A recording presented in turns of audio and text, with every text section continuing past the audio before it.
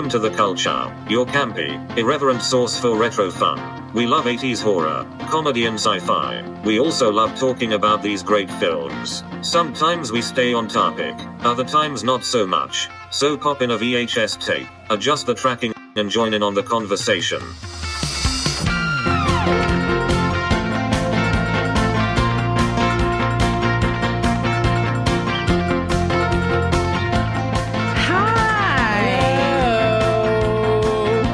Thanks for joining us for a quiet evening at home.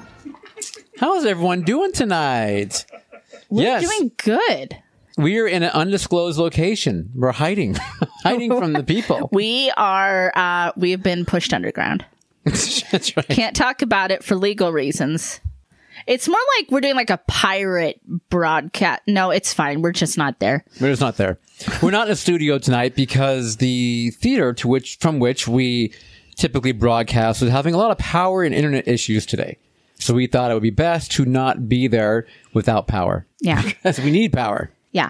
We could like do some sort of like generated thing with like lightning, but there wasn't any lightning. And yeah. So we're here. But, it's weird that like never happens in like movie theaters or anything when like the power goes out like that. Thankfully, knock on wood. That's rare. Right. Yeah. It was just today. It's one of those all things. Downtown Santa Rosa had or not all of it, but a fairly large section had a power outage early in the morning, and then they kind of like, as PG&E worked on it, it got smaller and smaller, and then finally the last little pinpoint was the little theater. Epicenter. So, yeah. They were like, they're like, oh, you know what? It's not important. It's just the culture there tonight. Right. It's fine. So, I mean, it was so much so that I wasn't like worried about it at first, but then it kept going and going and going. You like start to look at the clock. You're like, fuck. I'm like, whoa, this is getting worse. Anyway, so we made do. We invaded a home. We don't know whose home this is. No, they weren't. Okay. They weren't home, so we came in. No, we just told you they're actually taped in the bathroom. So they're. Oh shit! Yeah, they're just taped. Hi. Hi. But anyway, other than that, so we're all close and cuddly. Yeah, it's gonna be a fun night. Caleb can't be far from us like he tries to be. He's right here, but he's in like touching distance. So good. That's how we like you feeling. We still have drinks, though. We got our drinks still. Tonight is Manhunter night. Woo! The Michael Manhunter. Yeah. The Michael Manhunter. The Michael Manhunter. Yeah. We're doing that one. We're doing that one. So, but before we do that, we got a few things to take care of. Namely beverages. Yes. I have some NA gin, so non-alcoholic gin, with a little splash of ginger ale and some pineapple fizzy water. It's a tropical delight. And I am doing, because we are not the Roxy, I can drink real whiskey. So I'm drinking lots and lots of real whiskey with some ginger ale. Just a splash. What about you? Yeah, I'll be driving fine. Okay. If not, you need to sleep on this person's couch. I have got, this is from Hen House Brewing. It's a Z-Word Pale Ale with... Oh, wow. And it's very Shaun of the Dead inspired art. Yeah, I haven't tried this yet. This was given to... They have the best art. They have the best freaking art on their cans. Cool. Yeah. Well, friends. Cheers, everybody. Cheers.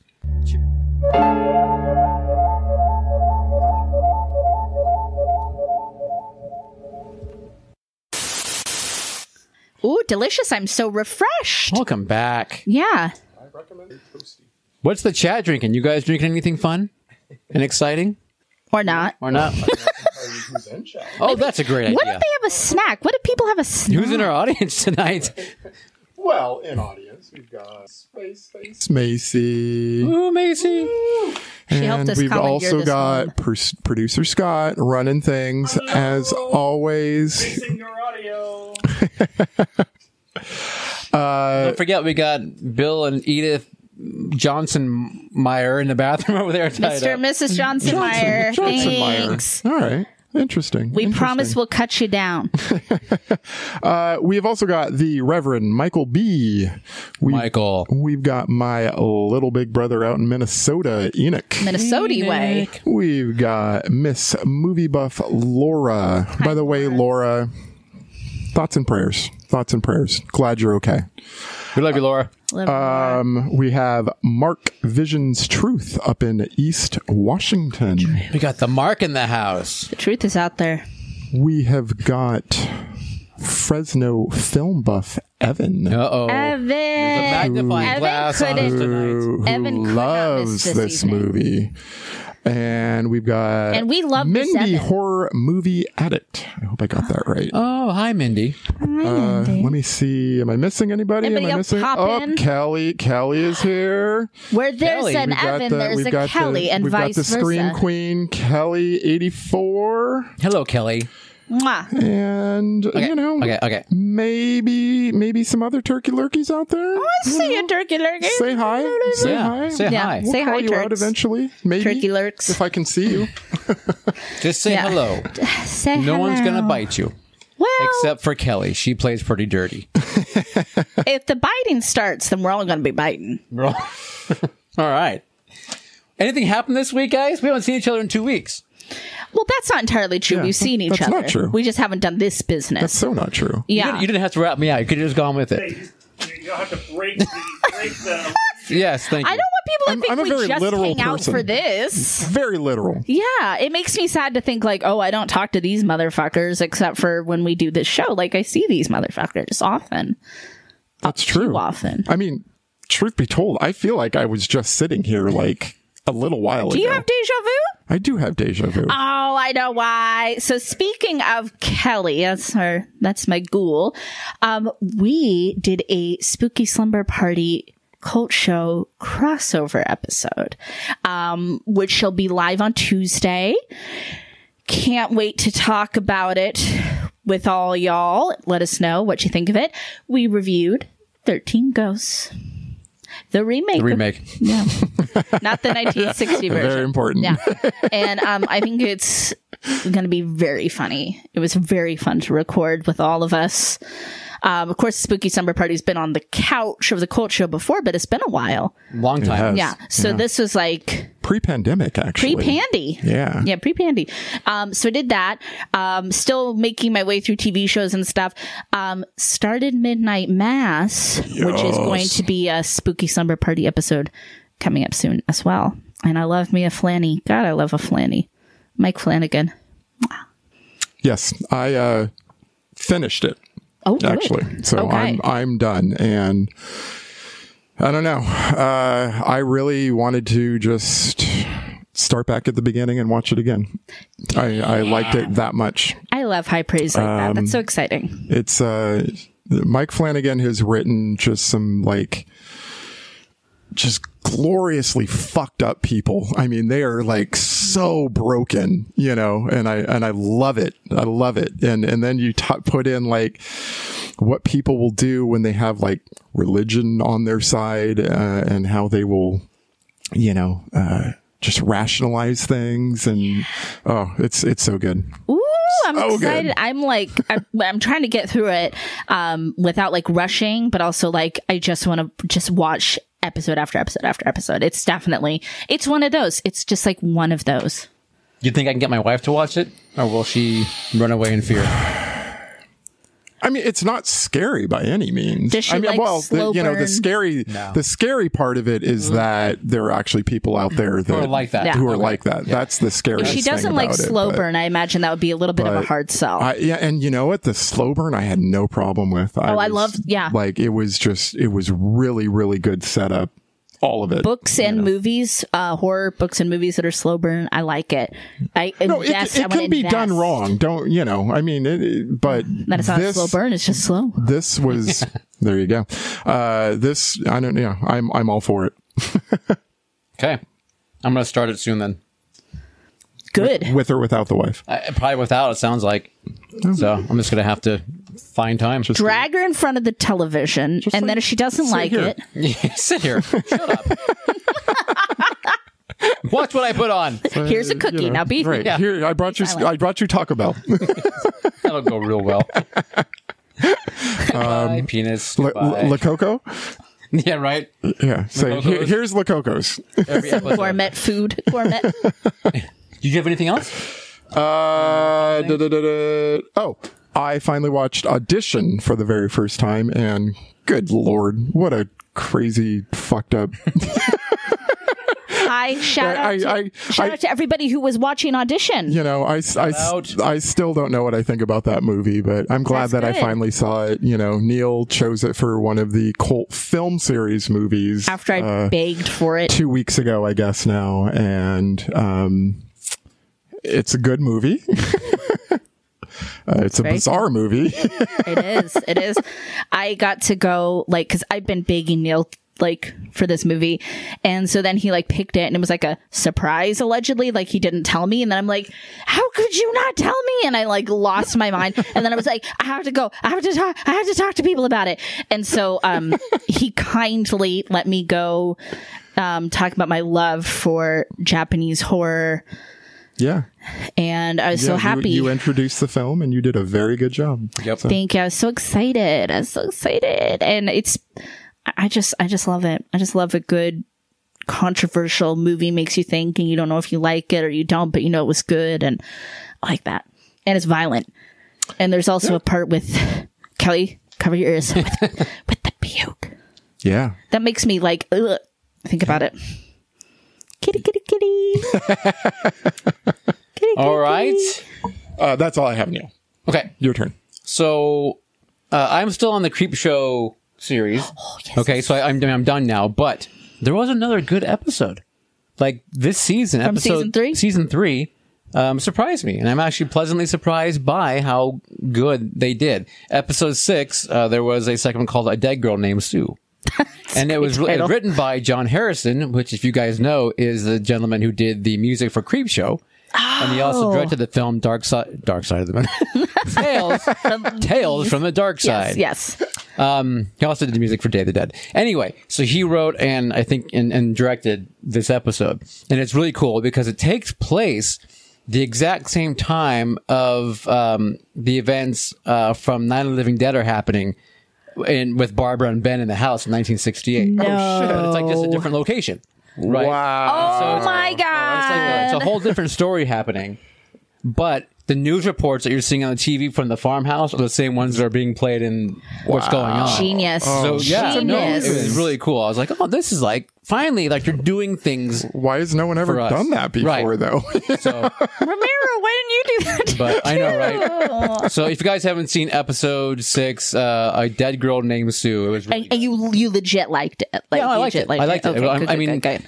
none of the Creep Show things are like, they're not like the greatest acted things on TV, but when they throw things in for real horror fans, that's when, then the nostalgia kicks in and you forgive a level of acting that may not be at the highest level. Wow. That being said, it was a good episode. I recommend. Noted. So, American Horror Story, Death Valley. I've gotten back into that after waiting like several weeks, finally. I am not caught up. I'm not caught up. I like it. Okay. I am very happy with Red Tide. Right. Loved it. I'm just not caught up, so I can't say my thoughts yet. Right. Well, I recommend. I've been liking it. It's been because they're kind of mixing like history, revisionist history now with it, and so it's kind of really cool the way they do it. I love history, and I love that history stuff. So yeah, it's kind of fun. Yeah. Red Tide was really great. I was very pleasantly surprised with it. Not pleasantly surprised, but I was kind of like, where are we going? And it wasn't anything I guessed. Oh. Which is good. Yeah. Yeah. Okay. Finally, for me, I got my booster, my number 3 shot, and my flu shot. Dang. Last Friday. Got them at the same time. How did you not just explode? I know. Well, with health. Explode with health. I got my flu shot about a month ago, and then I am getting my booster next week. Good. Excellent. Excited. So, just letting you all know. Boost We're me up. all holy. Boost me up, Fauci. I've never had a flu shot before. Well, I'm a big fan. Now's the time. I've been getting the flu shot for years, and I never get the flu. And this is even when I've worked in retail and in dining and other places where you're like really like up in people's business. Mm-hmm. Yeah. Never got the flu. I don't know. We do it. But anyway, so we've said it before, but I think we all agree that we are vaccinated folk, and we definitely recommend. Go for the jab. Macy got her first one. Good job, Yay. Macy. Okay. Because they approve the 5 to 11, and she falls into that age range. She is 5. So she got her first one on She is 5. last Saturday, I believe it Cool. was. Any issues? Felt great. Yeah. She said it was fine. She's a Perfect. happy jabber. Happy jabbers. I like that. Jabber. The jabber walk. All right. Cool. So that's all that happened to me the last couple weeks, really. Yeah. Other than that, we have Show Us Your Merch. Show us your merch. Show us your merch. Show us your merch. Show us your merch. Where's that merch at? That's our song. Show us your merch. It's up there. It's Laura. Point. Laura's with her cup. Laura, thank you so much for sending us that picture and posing. Very cute picture. You and Mark, Vision's Truth, go together with your cult show mugs. Thank you very much. We like your mug. and your mug. Your mug? We like it. And then finally, there is a new subscriber alert. No Name 707. Hello, No Name. I like that. No name? I like that. Is it the No Name? The No Name. No Name. DJ No Name? Kind of doubt it because of the 707 connection, but hi, welcome, No Name. Happy to have you. All right. Other than that, I will Pass the ball to me. Pass. All right. The moment you've all been waiting for, the main event. Let's talk about it. Let's talk about Manhunter. Woo-hoo! So this was a producer Scott request. I gotta practice that one a little You more. do, but you're getting there. He requested, dare I say, one of your favorite films, Scott? Yeah. Yeah, one of his favorite films. Wow. 1986 Manhunter, directed by Michael Mann. Adapted from Red Dragon by Thomas Harris. Harrison? Thomas Harris? Harrison Harris? It doesn't matter. I've got Harris. Harris. So, FBI criminal profiler Will Graham is called out of early retirement to assist on a serial murder case involving a killer known as the Tooth Fairy. Tooth Fairy. Tooth Fairy. Graham enlists the help of imprisoned. I can't read or speak. He calls on Dr. Lecter, who he put away, to help him kind of crack the case. Soon Graham and the FBI are entangled in a deadly cat and mouse game between the Tooth Fairy, Lecter, and an interfering journalist. Played by Stephen Lang back when he had red hair. It is like, you know it's him, but you don't know it's him. It's a trip. So just first, we put up a little thing on our Instagram, on our story, where it was like, who's your Lecter? And we had the two cinematic Lecters. Correct. We had Brian Cox. Yep. And Anthony Hopkins. Correct. But a lot of people would actually go with Mads Mikkelsen from the TV show. I haven't watched the TV show. I'm sure I will at one point, and I'm sure I will love it. I love Mads Mikkelsen. And then, of course, there's also your book Lecter. And then there's also your Lecter, your Hannibal prequel. It sounded like NyQuil when I said that, like prequel, NyQuil. So you got all these Lecters running around. But a lot of people like to have fun little chatty debates about who is your Lecter. Put it down below. Tell us in the comments below, who the heck is your Lecter? Yeah. Yep. Yeah. Otherwise, shall we just go down the line and say what we thought of this film? First impressions? Should we? Should we? Yeah. Are we starting with me? You're looking We're at me. starting with you. And then we'll finish with producer Scott. Okay. So I will start out by saying I really like this movie. It is a very good movie. It's fun. It's like it encapsulates the 80s with the sound and the look and the acting and you know, the soundtrack. I will say Brian Cox is not my Lecter. Not my Lecter. He's definitely not my Lecter. It's not that he does a bad job. Mm-hmm. Brian Cox is a phenomenal actor who, I mean, I love what he's done in the McDonald's commercials. Like whenever he goes, ba-da-ba-ba-ba, I just want to run out and get some fries right now. So bad. You just want some salty faux potato. No, but seriously, he is a wonderful, amazing actor, but I just don't buy him as Lecter, Hannibal Lecter. Who is your Lecter?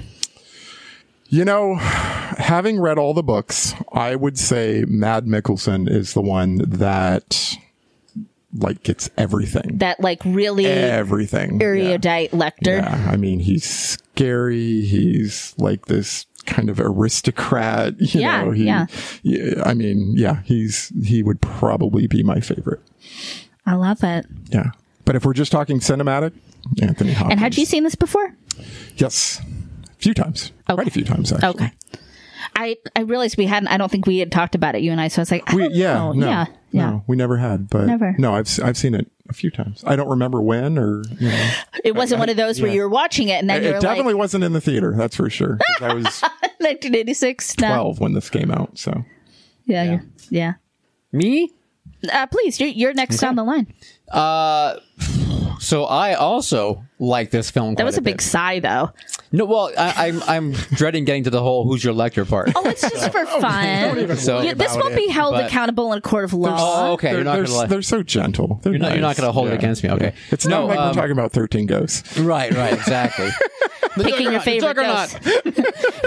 And then everyone's like, the Juggernaut. Juggernaut. What the hell's wrong with you? The worst ghost? Yeah. So okay, I'm a big Michael Mann film fan.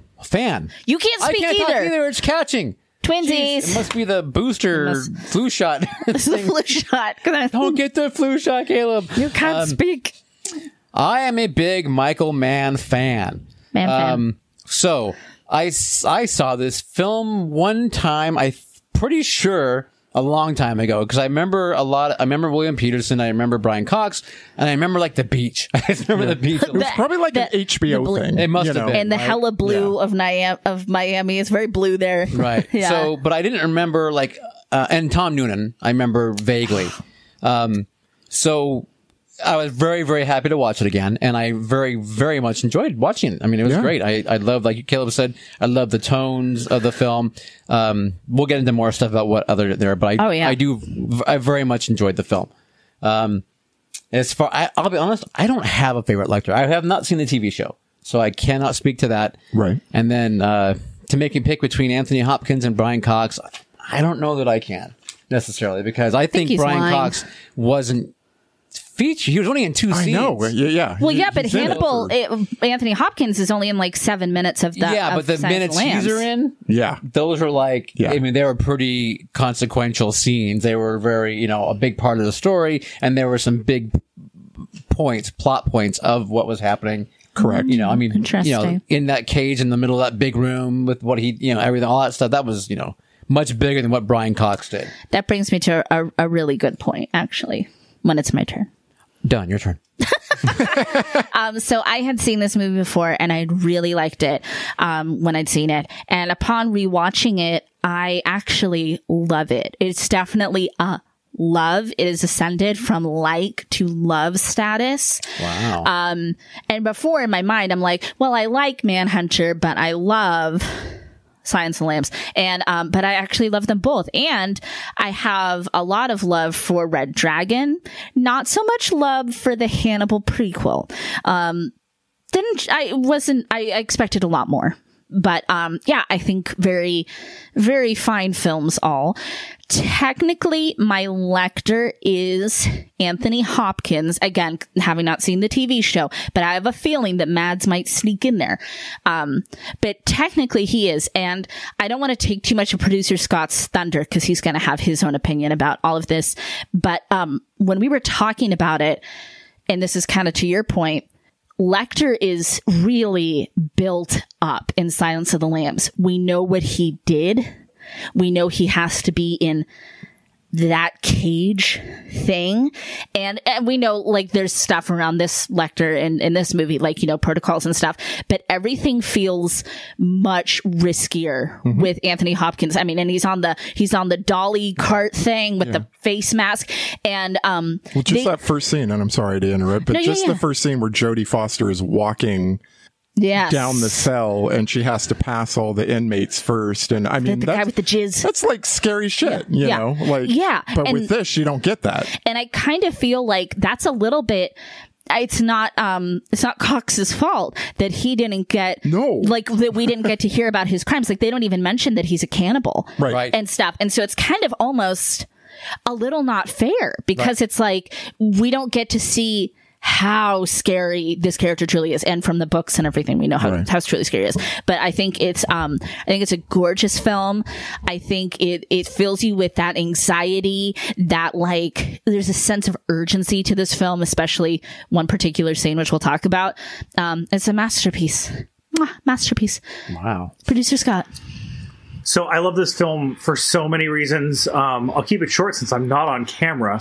But I love the tone of it. I actually like the music even more than I remembered. Mm-hmm. Yeah, there's a couple misses, but for the most part, all the music's really good. The stairs, for example, would be a miss.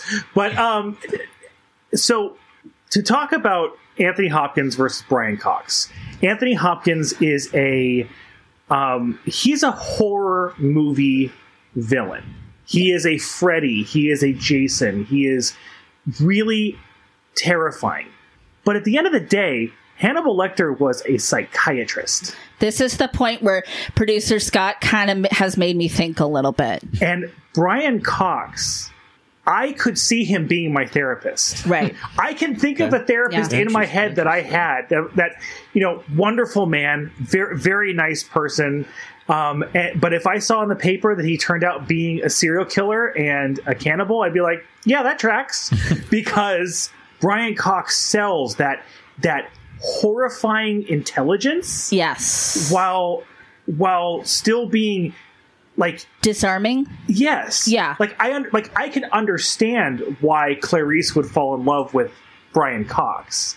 I don't understand why there's that weird tension between her and Anthony Hopkins, because he's just terrifying. Yeah. So if you're going for just the most terrifying Lecter, Anthony Hopkins wins, but Brian Cox is believable, and for that reason is scarier to me. So he's a working man's Lecter. Something like that. Like the part. I don't get that though. I mean, just for me, to me, watching him, he just kind of looks like a thug. You know, I'm not getting like psychiatrist vibes. Oh, really? No, not at all. I do get the psychiatrist vibes, and like especially when he does the little phone trick, is like this other kind of persona comes out of him, and you could maybe see how this guy moves through the world by kind of playing to what people want him to be. I can see that a lot more. Yeah, whereas I agree. I wouldn't go in and like have a nice therapy sesh with Anthony Everyone Hopkins. likes that phone trick though, but I was just thinking like, I saw that in 1984, a little movie called War Games. Matthew Broderick's David did that with a payphone. So see, it was funny because when he did the little phone thing, I still don't understand how it works. I know. And I was like, I don't understand touch tone phone. I'm so confused. And There's something about touching metal to it. Scott's like, he basically called zero back when that was like a thing you could do. Yeah. And there's still an operator around. Yes. Operator. Yeah. Can you connect me? In War Games, David was able just to get a dial tone from putting the soda bottle thing. Yeah. Touching, got a dial tone. And Hannibal was able to basically get an operator on there. But have you guys ever seen somebody make a lantern out of a shoestring and salad dressing? I think it's only in Australia that happens. It's only their really high acidic salad dressing that you can do that trick with. It's only yeah. We're, one of these days we're gonna myth bust that, but oh my god, it's gonna be like, well, I think we're gonna wait. We just ruined a shoelace. We're gonna wait until we're back here in your house again. Oh my god, what if it explodes? And we gotta be like, we just wasted a whole shoelace. So let's go through this, shall we? Let's pick apart. Let's parse apart the Manhunter by the man, Michael Mann. It's like a poem. Okay. I love the opening. It's just that creepy, voyeuristic, you just feel dirty. What am I seeing? Opening of the lady in the bed. Yes. What a way to wake up. What a way to open the film. Jesus. Yeah. How much do you guys love William Peterson? Because I love William Peterson. I love William Peterson. I love William Peterson in his little short shorts. Oh my God, he's 33 in this movie. I love William Peterson with his like shorter on top, but longer very wide on the sides. It's kind of like it's a shape. I don't know the shape, but it's a shape in there. It's like a mushroom cap. Slight point at the top. I love all the clothes in this movie. I love his vacay clothes. But his, like the flannel, Club not a flannel, it was a thermal, like cut off shorts. I don't know. Like, I don't even know how to explain it, but he doesn't either. Whoever the clothing person was, the like, costume mistress. Yeah, there you go. Just nailed it. Yeah. Yep. And it's everything about this movie is so tonally different of, when they're in Miami versus when he's in FBI mode. Mm-hmm. And obviously the clothes is the easiest way to convey that. I swear to God, he even looks more tan when he's in Miami. Oh, his legs were like, oh my God. Yeah. But then he like gets back up is that north. A real tan? Gets back up north a ways and he's not as tan anymore. Bronze Thunder, baby. But I was watching this and I was thinking like, you know what?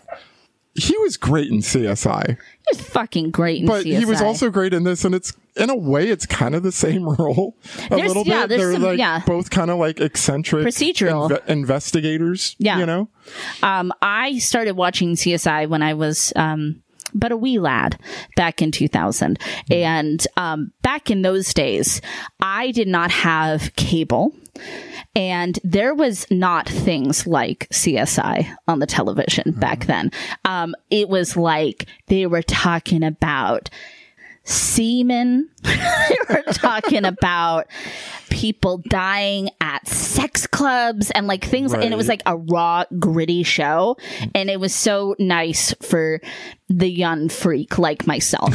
And then, of course, some really great characters. And his character is so beloved. William Peterson. So I have never seen the CSI. Oh, okay. I first met him either in this film probably, and then in Return to Lonesome Dove. Oh my God, I remember that movie. Yep. Okay. He was back in that. Damn. So, yeah, way back when. And CSI is back, but I haven't caught up yet. I'm sorry, Gris. I'm sorry, Grissom. I'll catch up with you and Sarah and everybody as soon as I can. Good old Gil Grissom. Yep. I believe it's on Hulu if you would like. Hulu?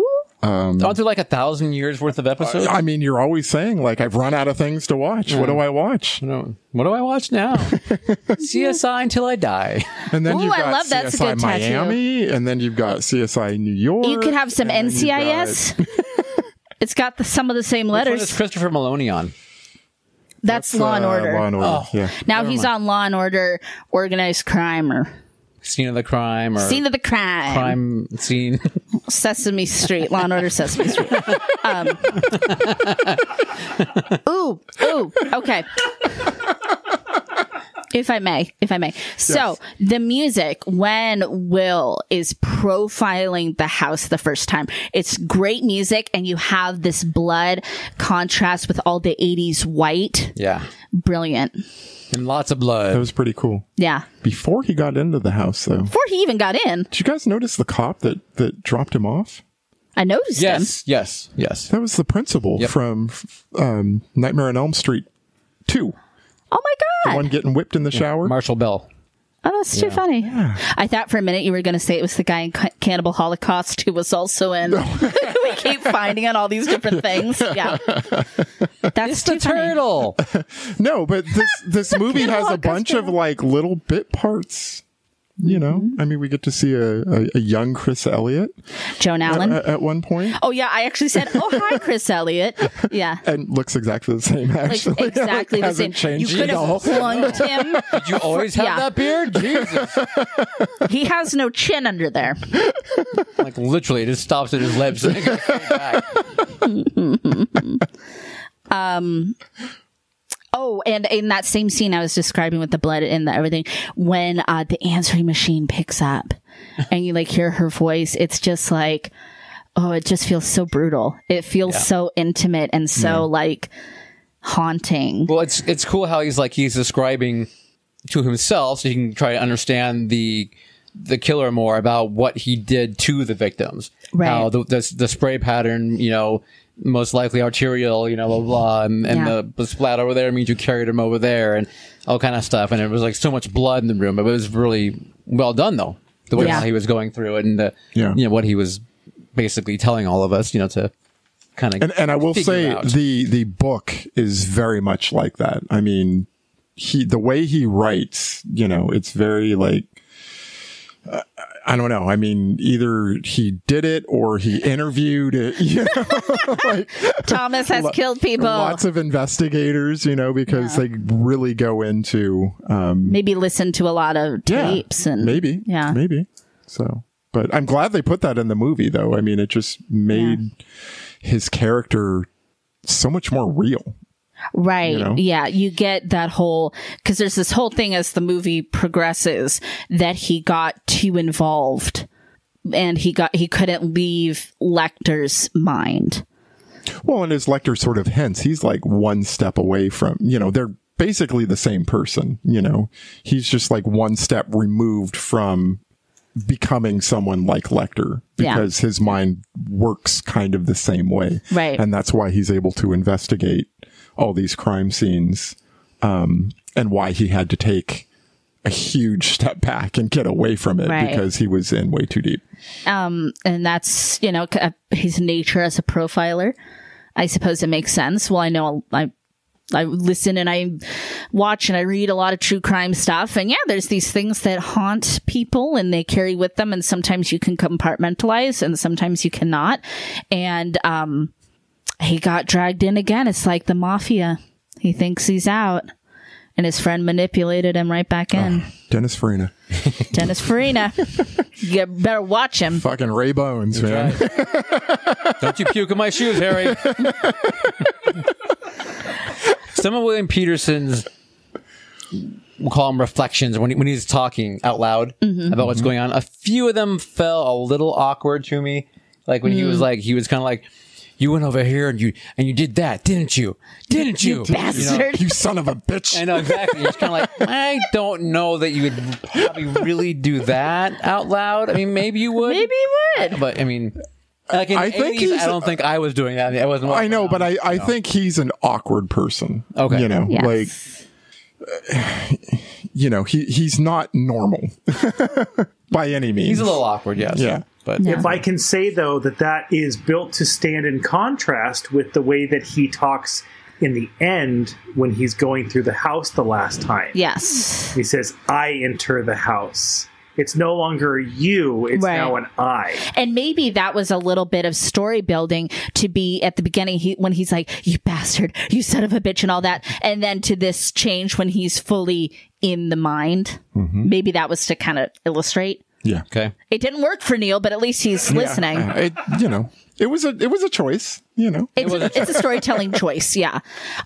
It's laugh-worthy. I'm not actually defending it. It's laugh-worthy. It's just an No, and I always like to say, you son of a bitch, whatever he does. Like, He says it with such vehemence, too. The Tooth Fairy, already creepy enough. And then we got to make the Tooth Fairy creepier. That's already a fairy that takes your teeth. It doesn't pull them out of your mouth, though. They're under your pillow. We don't know that, Neil. That's the tooth fairy that I grew up knowing. The common narrative. We don't know. And what's she doing with those teeth? Shh. Macy's here. She's making a necklace. She doesn't know. I would wear a tooth necklace. I know you would. Is the Tooth Fairy hiring? Because I could see Did they myself. offer dental?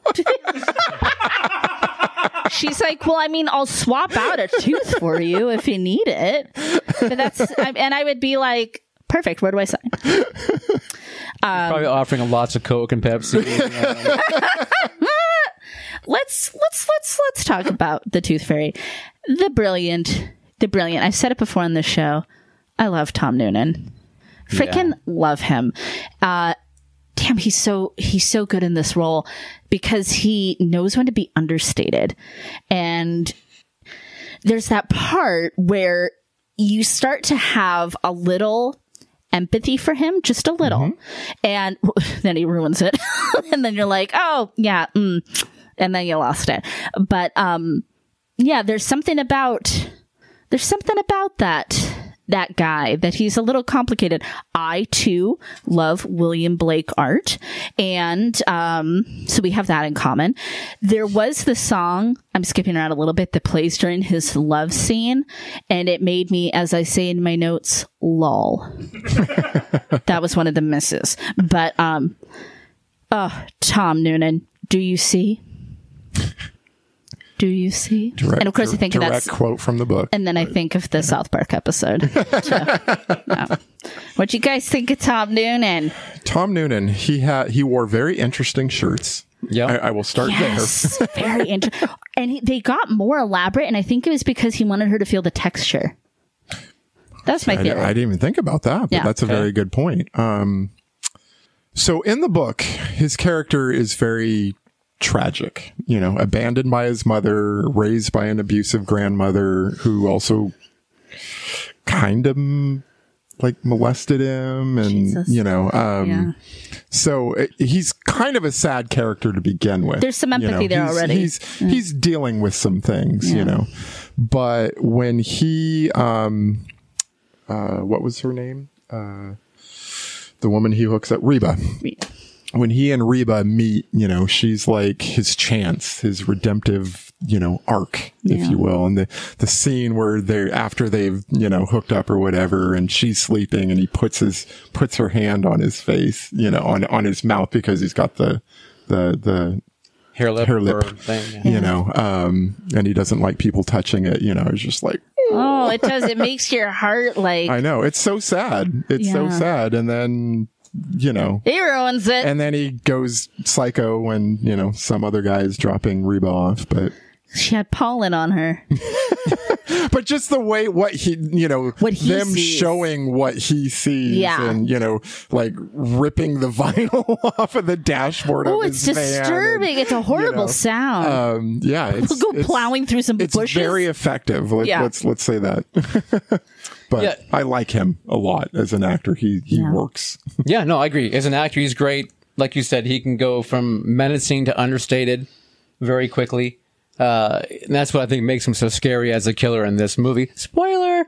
That he can be so menacing and evil and, just, really big, just a big presence physically on the screen. He's such a huge person. Yeah. He's a big guy. He's 6'5". 7. I thought he was 6'7". Yeah. I don't know. But then he can just also then, regress into a scared child, basically. Yeah. To a point. Or look at his Frankenstein in a. There you go. Bye, Phoebe. That's it. So I dig him. I like him a lot. A couple of my favorite Tom Noonan roles, in case you are a Tom Noonan fan and you haven't watched some of our other episodes. I love him in Last Action Hero. No, you made me lose it. House of the Devil. Love him in House of the Devil. Love him in Late Phases. And this is like, so obscure, but I love my Law and Order SVU. He has an episode where he guest stars as a very bad person, and he is like, he will make your hair curl or stand on end or do something it doesn't want to do naturally. Grow for me. It could make it grow, but he will just like, his character will like curdle your stomach, and it's just Tom. It's just Tom. He's so dang good. Yeah. Interesting. Didn't he also play Trash Can Man in The Stand? That one with Gary Sinise and No, I don't think so. Ringwald. He wasn't one of the No. The bad guy? No. Okay. That was can't think of his name. Some other interesting looking fellow. Looking fellow. All right. We'll get back to Last Action Hero. It's a movie. Absolutely. That happened. No, I like it. Scott likes Last Action Hero. Oh, okay. I like it just fine. In my memory, where it should remain, because I know it's got that nostalgic lean on it. So I'm like, let's just leave it there where I like it. No, it's good. You should watch it again. I don't know. There's a lot of things one should leave in nostalgia alley. You should. You know what? Next time it's my pick. I'm sure I'll forget. I hope I like it. I hope I mean, we're on Tom Noonan kick, so you might as well. Yeah. Scott, don't let me forget.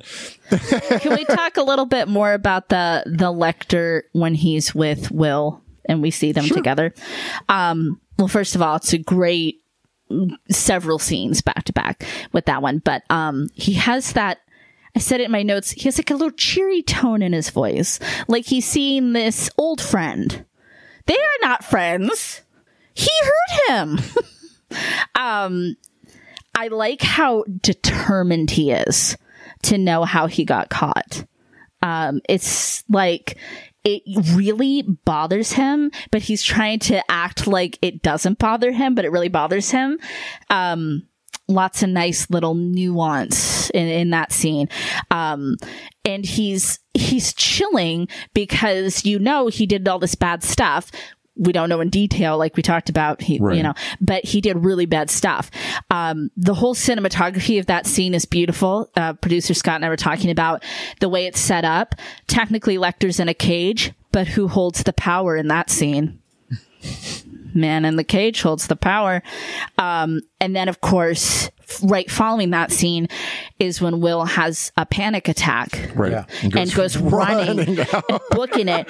And it's so nice because no, it's great because it's like he has PTSD and it's legit and it feels like, yeah, why the fuck wouldn't he have PTSD? No, I'm not laughing that scene was fine. Yeah. I feel bad for him, his character. Sorry. No, I always laugh at the security guards that are like reaching for their guns. Yeah. And like, what the fuck's going on? Did he get out? This person is just running. And then the building that they're using, like where he's got to go back and forth. He has to go so far. Yeah. Down these ramps to get out. Cause Lecter's down deep there in the nucleus. Oh, and Dr. Chilton, I'm having an old friend for dinner. That's going to come back to haunt him. Different actor, though. But yeah, so that's where we really get to see some of the ooey gooey Lecter. What do you like about Lecter in that scene, Scott, with Will when we first meet?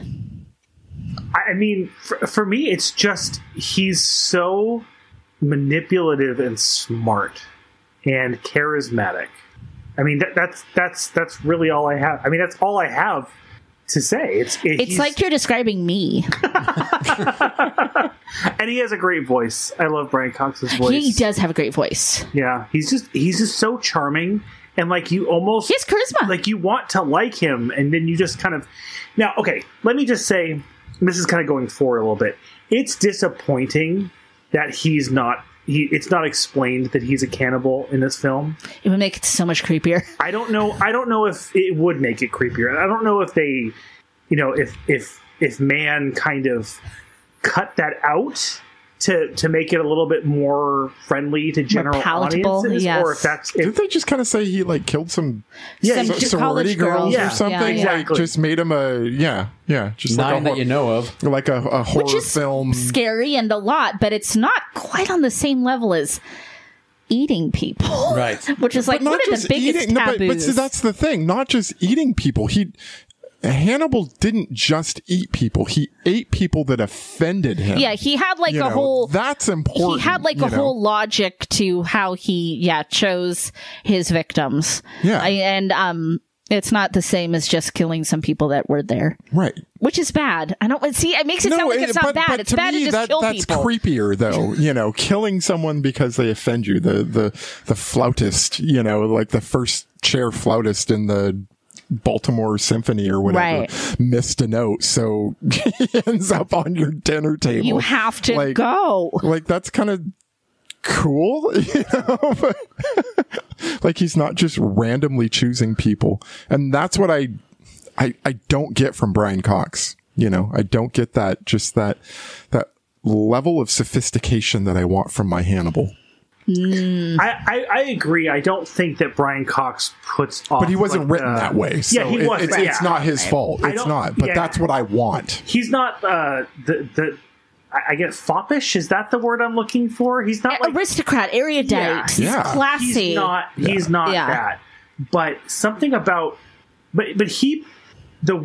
imagining Brian Cox, it's like a betrayal that he would be this serial killer. Well, and that he would do that whole phone trick and out his address. Dox him. He doxed him. He was doxing before people were doxing. Because he seems intimidating, especially like, how did you get me? How did you catch me, Will? But he also seems friendly in a way that's disarming. Yeah. Yeah. Does anybody else feel bad? Maybe you guys did too. I laughed when the kid sees the pics on the plane.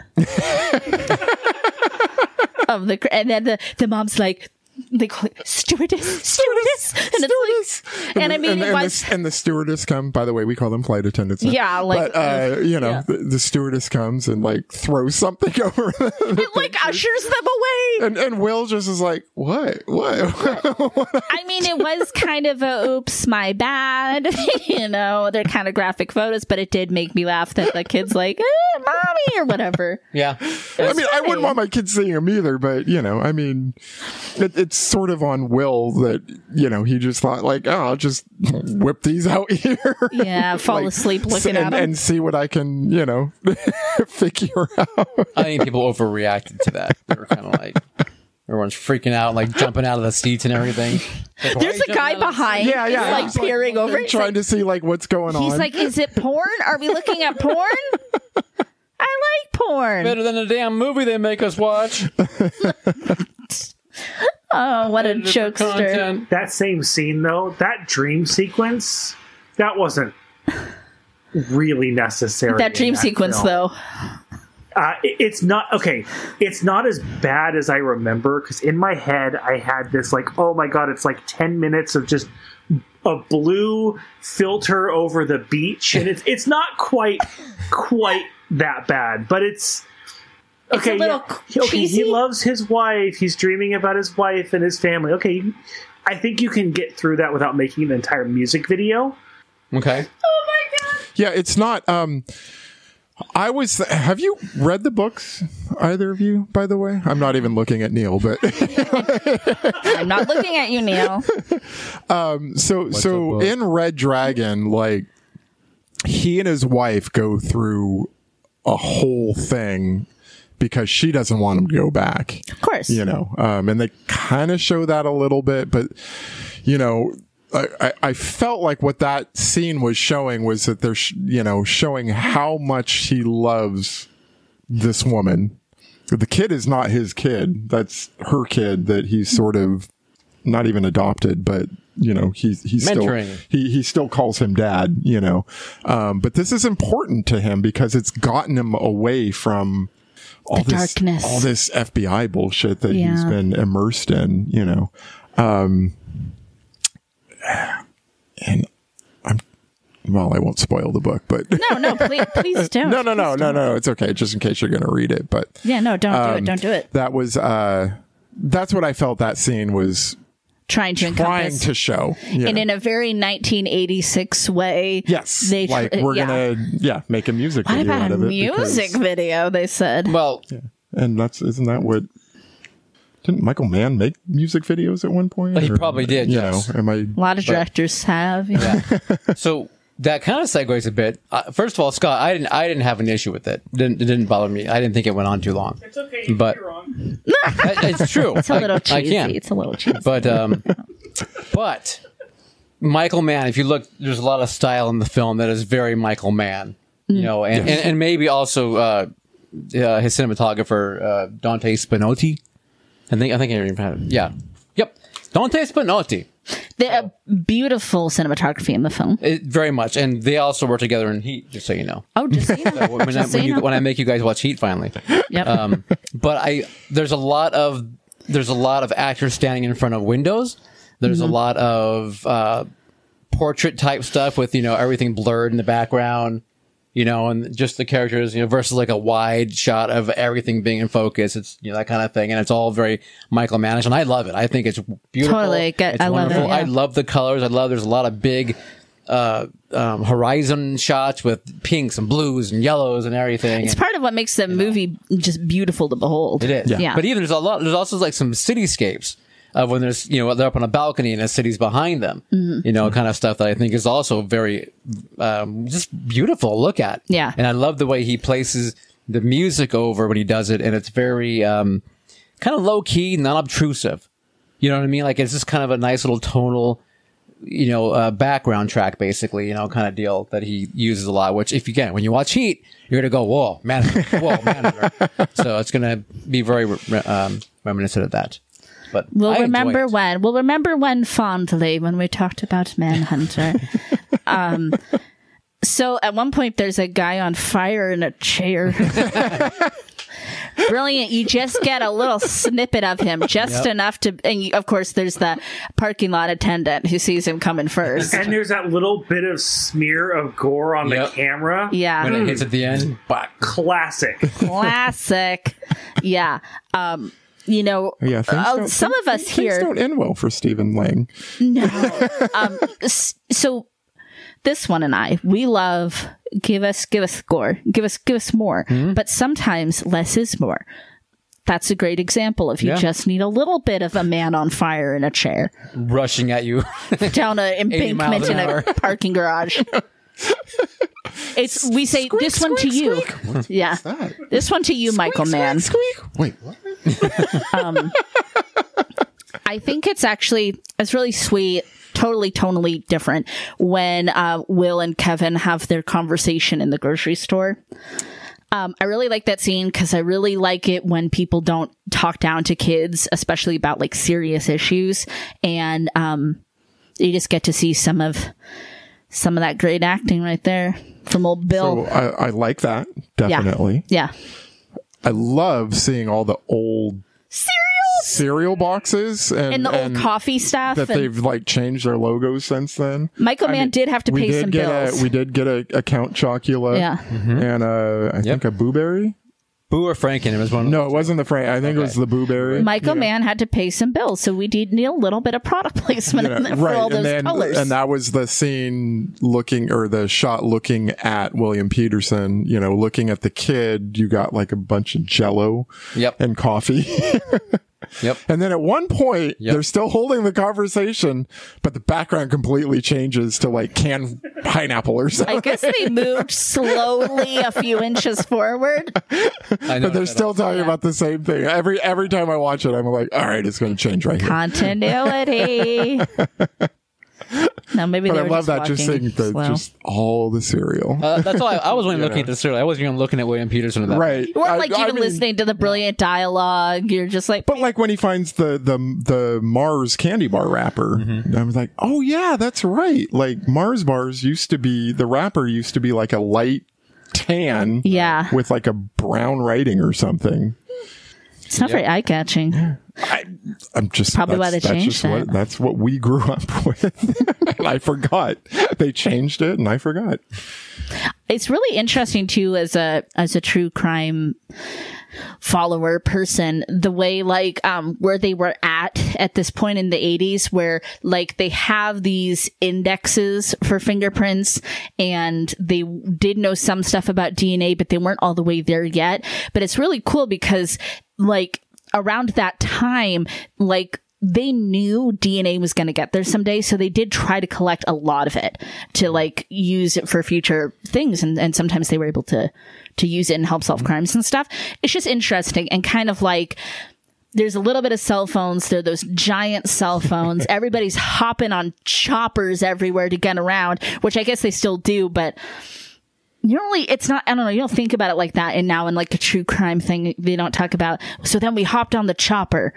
Like, I don't know. I like to picture the fingerprint guy with a giant Rolodex of fingerprints. Yes. And like he's holding this fingerprint in his left hand while flicking through this Rolodex on the right, one by one. I'm sure that's just how they did. Well, I mean, he talks and about... he's like, I found no matches. Yeah, I don't know how, but somebody did. Yeah. And like he talks about, at one point the scientist talks about all the work that had to go into making those teeth impressions. They had to like go to the Smithsonian. And it was like, now we just pop down to, the lab and whip up some teeth. You know, it's not the same. Right. It's just very Or go to a interesting. dentist. I mean, I'm sure they Or had makeup artists orthodontists in 1986. You could right? go to a makeup artist. You don't even have to go to a Or dentist. they probably have someone that's trained to just do it in-house. Now they just have somebody that does it. It's just interesting. It's cool to watch how the science and the investigation and all of that stuff has progressed. Yeah, Yeah. definitely. You know, when they're looking at the roll of toilet paper and he's putting in the different, you know, filters, you know, to see.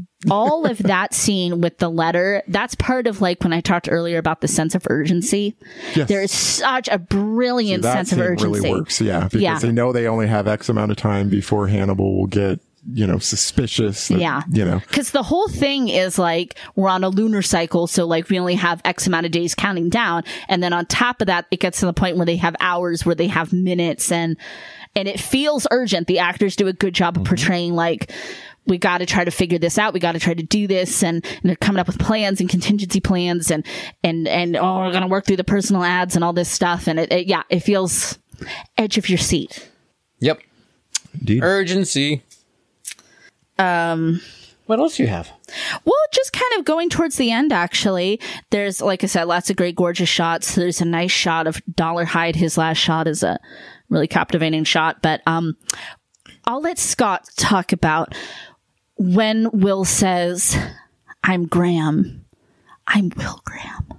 It's actually very significant. Well, yeah, because, you know, he's going, like I was talking about, he's going through the house. And he's finally, like, actually gotten into the mind of the Tooth Fairy. And he says, I enter the door, I go up the stairs, and all of that. And at the end, you know, it's over, it's finished, and he identifies himself as himself. Like, Yeah. I did all of this, It's but I am significant. still Will Graham. Yeah. He's going I'm to not- come out the other side of this in a healthier place than he did the last time. He's not going to have to go in the hospital again. Yeah. He gets to go home to Miami. Miami. You've got style. If you know where that's from, you're one of the real ones. No. All right. They are false. We're fake. How about Fake as fuck. William Peterson when he goes full reverse Sally and jumps in from the window, jumps through the window but into the house at the end? He That was a he good definitely stunt, knows man. how to make an entrance. Yep. Yeah, I know he felt like it was the right choice of action. I don't know that it was. It's a cool shot, though. It's all It is slow a cool motion. shot. and, It's a you know. cool shot. Yeah. I mean, he finally, there's the killer. I'm going to get him, and I could shoot my gun into the right end to him through the window, but no. No. I'm going to jump through the window. Jump through. Nah. As the stuntman, I'm going to cover my face to protect myself and let you know that I'm not actually William Peterson jumping through a window.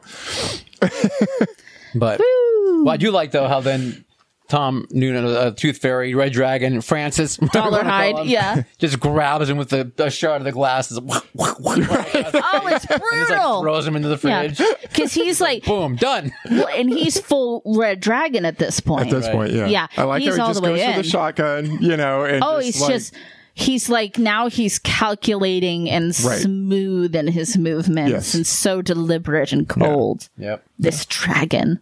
Just blowing all the cops away. This movie buff got it. Oh wow. yeah. Movie buff got it. You're one of the real ones. Miami. You have to tell us after the show what's going on. It's from the Golden Girls. There's one where some of the girls, they're entering a contest to write a new theme song for Miami. And that's the song. And anytime people talk about Miami, producer Scott and I go, Miami, Miami, you've got style. Yeah. Good old Golden Girls. All right. Wonder what would have happened if they ever met Red Dragon. Oh, they would have handled him. There wouldn't have been, you know what? This movie would have been about 30 minutes long if he ran into my girls. Freaking Would Blanche would have Blanche slept have with dated him? Yeah. Yeah. B would have been like, oh, whatever. And Rose would have made quippy comments, and so would Sophia, and then they would have just killed the motherfucker. I will say, as much as I love this movie and I do love it, is a little long. It's 2 hours long, which, I'm not anti-long movies, but it's hard for me. It's hard for me, like attention span wise. And I really love it. I mean, I love a lot of movies that are long, but yeah, it is long. I was glad I had a nice comfy couch to lay on while I watched this. This film is not too long. Agreed. And for this type of film, it needs to be at least an hour and 45 Well, there's nothing minutes. I would cut out of it. Correct. There's nothing I would cut besides maybe the music video. So, I mean, and that's not really going to shave off that much time. So there's nothing I wanted to lose from the movie. I just felt the time. I just felt the time. You felt it. All right. Felt it in my bones. I had no issue. So, speaking of the music of the movie, so I thought it had, for the most part, it had some really strong, music, original songs, whatever played throughout, as well as instrumental stuff going on. You guys are going to laugh at me, of course, because that's what we do here at the Cold Show. We laugh a lot. There's a group called Shriekback that had 3 songs on the soundtrack. Do they have better songs? On They the do. album? They have a better song called Nemesis, and they did not play in this film. But I was kind of like, damn. Nemesis sounds like it would be a good title to have in this film. Yes. Yeah. So anyway, I was kind of like going, Shriekback. Like, why don't you play Nemesis? That's okay. But I do like there's a lot of great things. Maybe they thought it was too on the nose. Maybe. But now I'm assuming you must have loved the closing credits song. Oh, God. It was called Listen to My Heartbeat. Oh, yeah, that was one of the misses for me.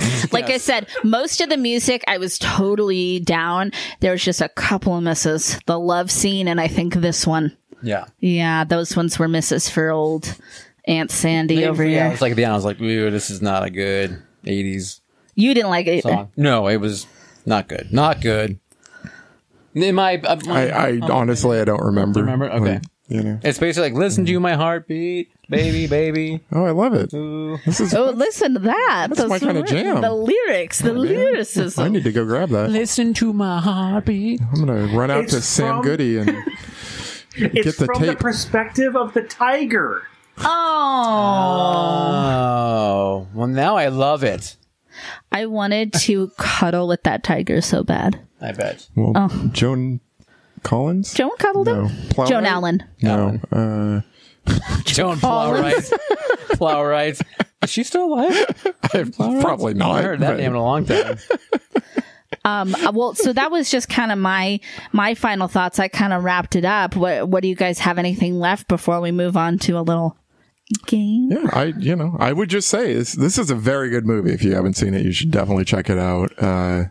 For something in 86, it holds up. I mean, it beyond holds up. Yeah, it feels dated, but it feels. I wouldn't even say it feels dated. It feels like a piece of its time. Yeah, but in that way where it feels totally classically. works. Yeah, classically of its time. I like all the characters, even the ones you're not supposed to like. I mean, they just do a really good job. Yeah. I feel like there's a lot of 80s imagery that is emulated. That is, in this movie because it was that time, and now you see it emulated in films now trying to make an 80s era picture. Okay. And so that is a good thing because this film is perfectly balanced in what it shows and what it does. Very indicative of its period. Right. Yeah. Absolutely. And if I could find a pair of those short shorts that William Peterson has at the end and tan my legs like that, we'd all be wearing those shorts. Over it. And those flowy tops. Yep. I would do it. So, Scott, thank you for picking this film. Good job, producer good job. Scott. Seriously. Way to go. Picked a good film. We have a game. We have a game, people. Would you like to play a game? That hit me. Oh no, are you dead? I probably have a massive paper cut. Are you dead? I think I'm dead. Okay, so the game, keeping in line with our Hannibal Lecter discussions, this game is called Cocks or Hops. I love the title. Cocks or hops.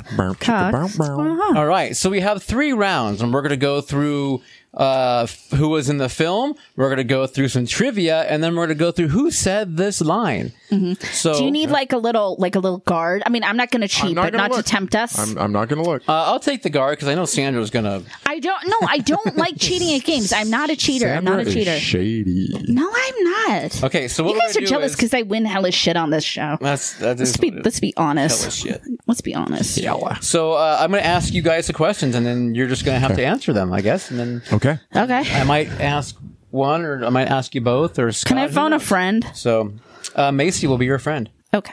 There you go. Okay, so round 1, who was in this film? Cox. One of them was. Yes. Okay, we're going to start with Trick or Treat. Cox. For an extra point, what was his name? Oh, he was. Can I at least say his character? Sure. He is the bus driver. Yeah. Yeah, the mean old man. His name starts with a G? No. Oh, shoot. Yeah, but that's who he was. Okay, Mr. Krieg is his name. Doesn't it start with a G? Krieg? Oh, it might be with a C. Okay. It's okay? Okay. Wait, who? Okay. What are we talking about? I got at least the sound. Because that's why I was like, isn't it a G? It's like a G. Wait. G. It's an E. I don't know. I think I got kind of close with my. What the fuck? I don't think it's that funny. I think I got pretty close with the sound, but okay. Okay, 1 point for Sandra. All right. I've never even seen that movie, so That's right, you haven't yet. It's one of the best movies ever. How about Deadwood?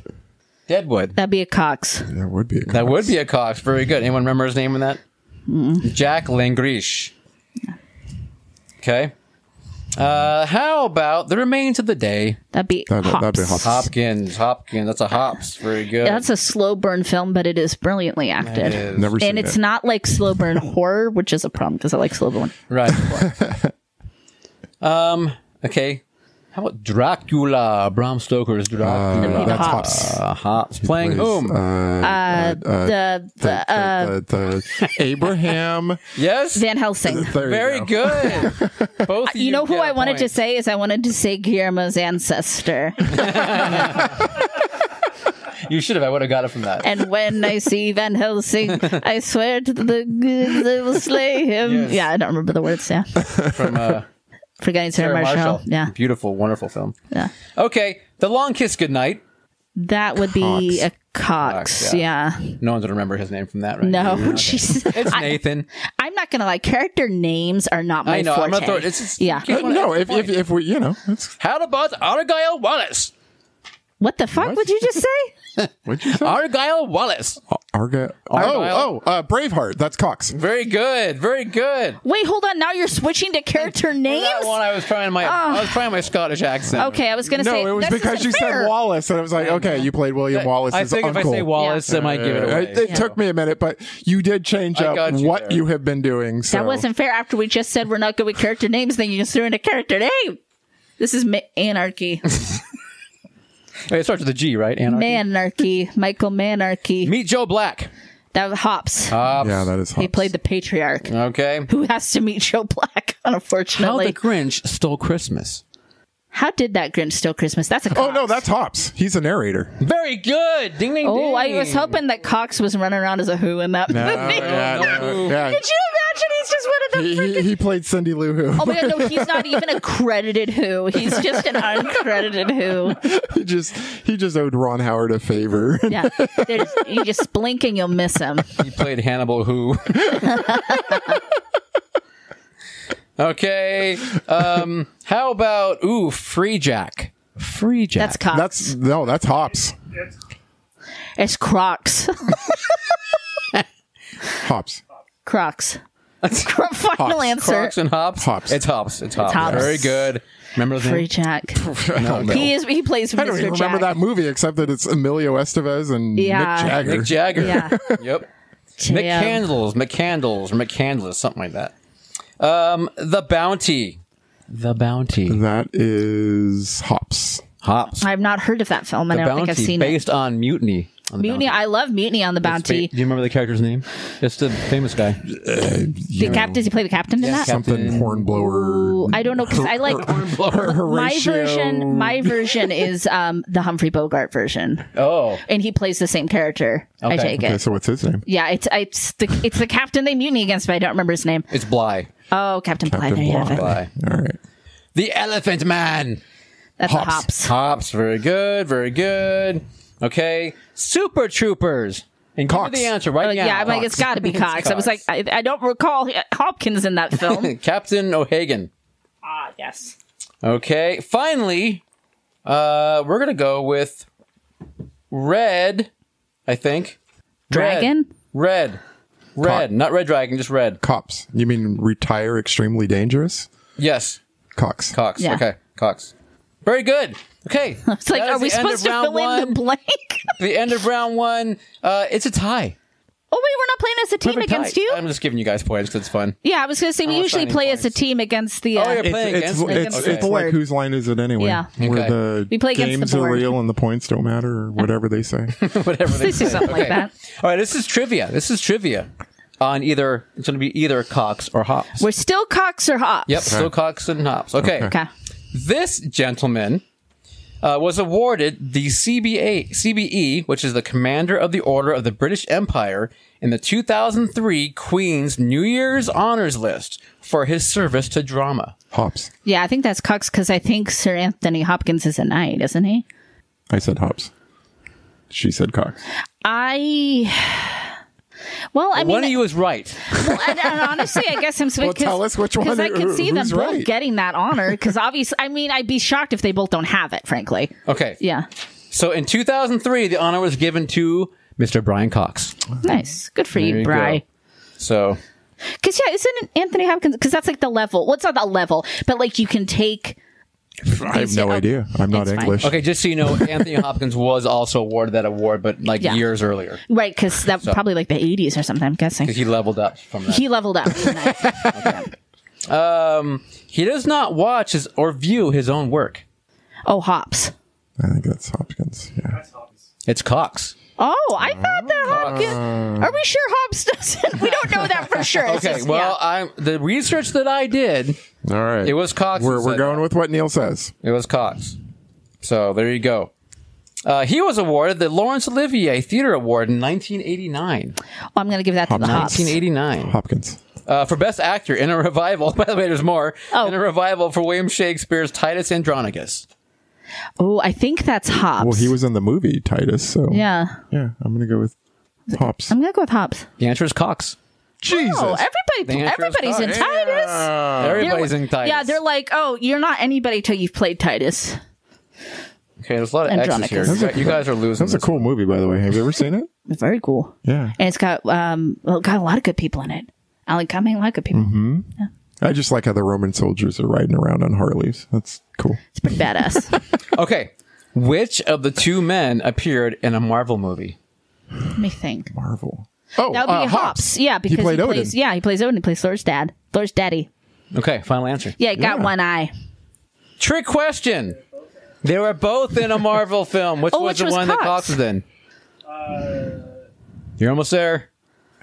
Starts with a... He mu- Oh, X. oh, that's right. Yeah. Yes. He was an X-Men. was Okay, in well, X-Men. it's a Yeah. little Part two. okay. It's a little misleading because there's like a Sony thing. There's a whole thing. No, over it was there. a Fox. It was, yeah, thank you. It was a Fox film. Fox. It's a Fox film, Fox and Cox. So that's how Yeah. it works. Fox on Cox. Okay, and then based his portrayal of Dr. Hannibal Lecter on Scottish serial killer Peter Manuel. Base. It's like a 50-50 shot. Pretty much. Yeah, I don't think Take I've your ever pick. heard either of them reference it. Yeah, I don't even know who that is. Do you know that? I think Serial killer? wasn't he a cannibal too? I don't have that. I information. did recently learn about a Scottish cannibal. Okay, I'm going to say, since I never brought it up in Manhunter, I'm going to say it's Hops. Gosh, I really don't know. Just for fun, I'll say Cox. I'm just, yeah.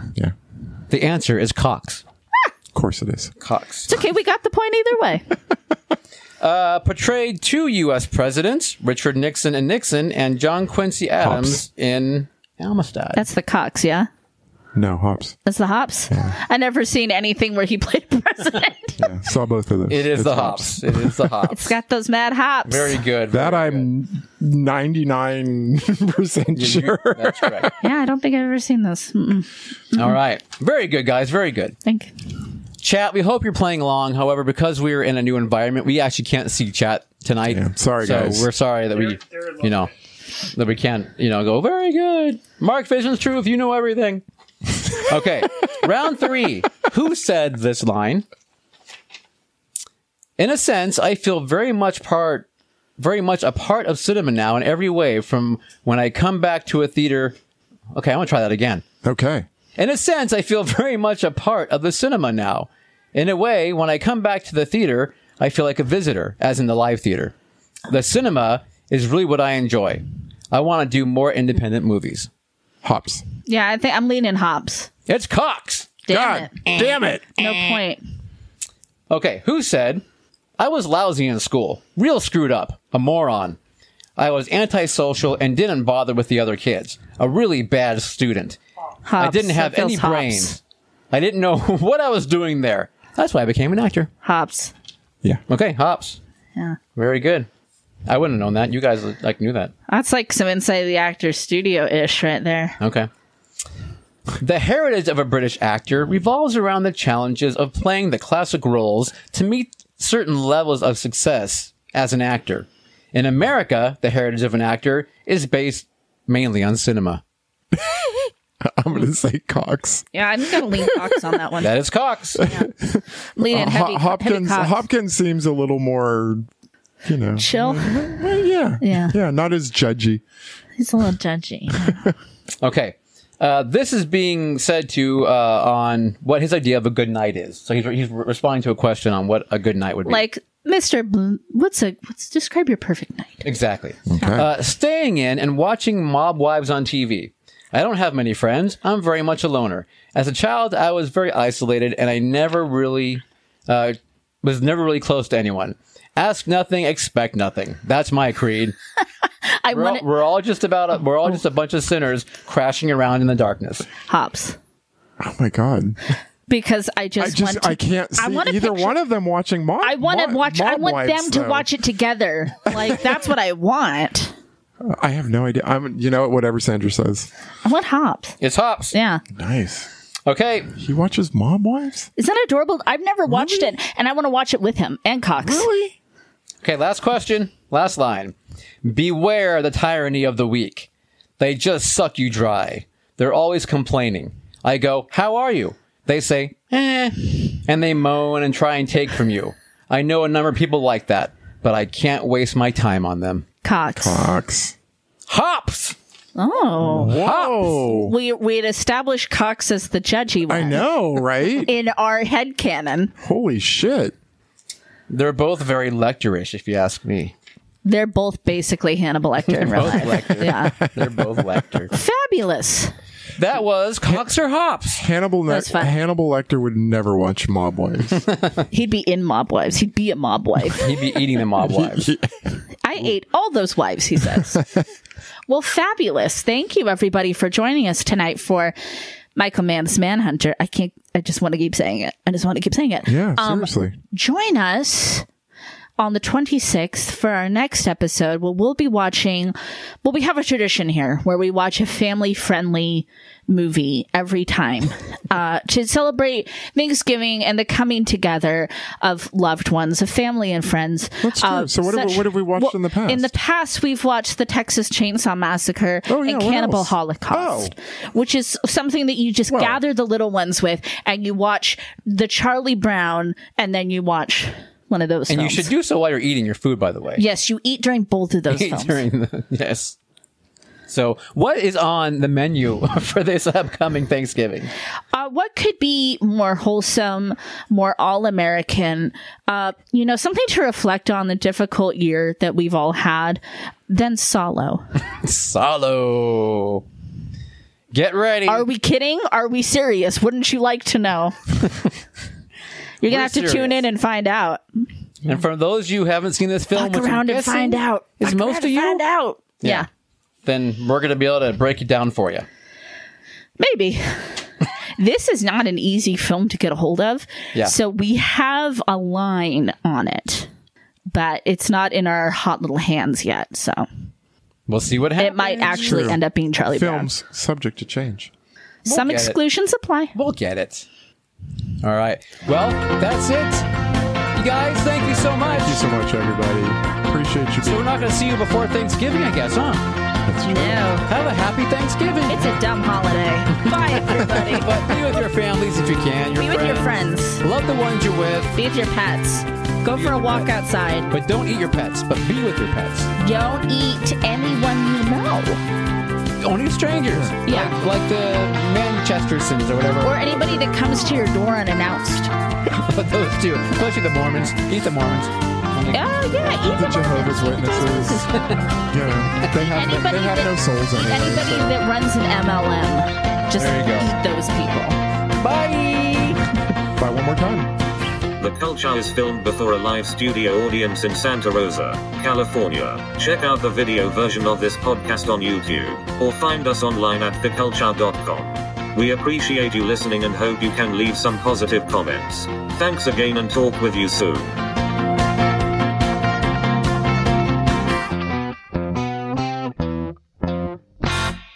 I don't talk to these motherfuckers except for when we do this show.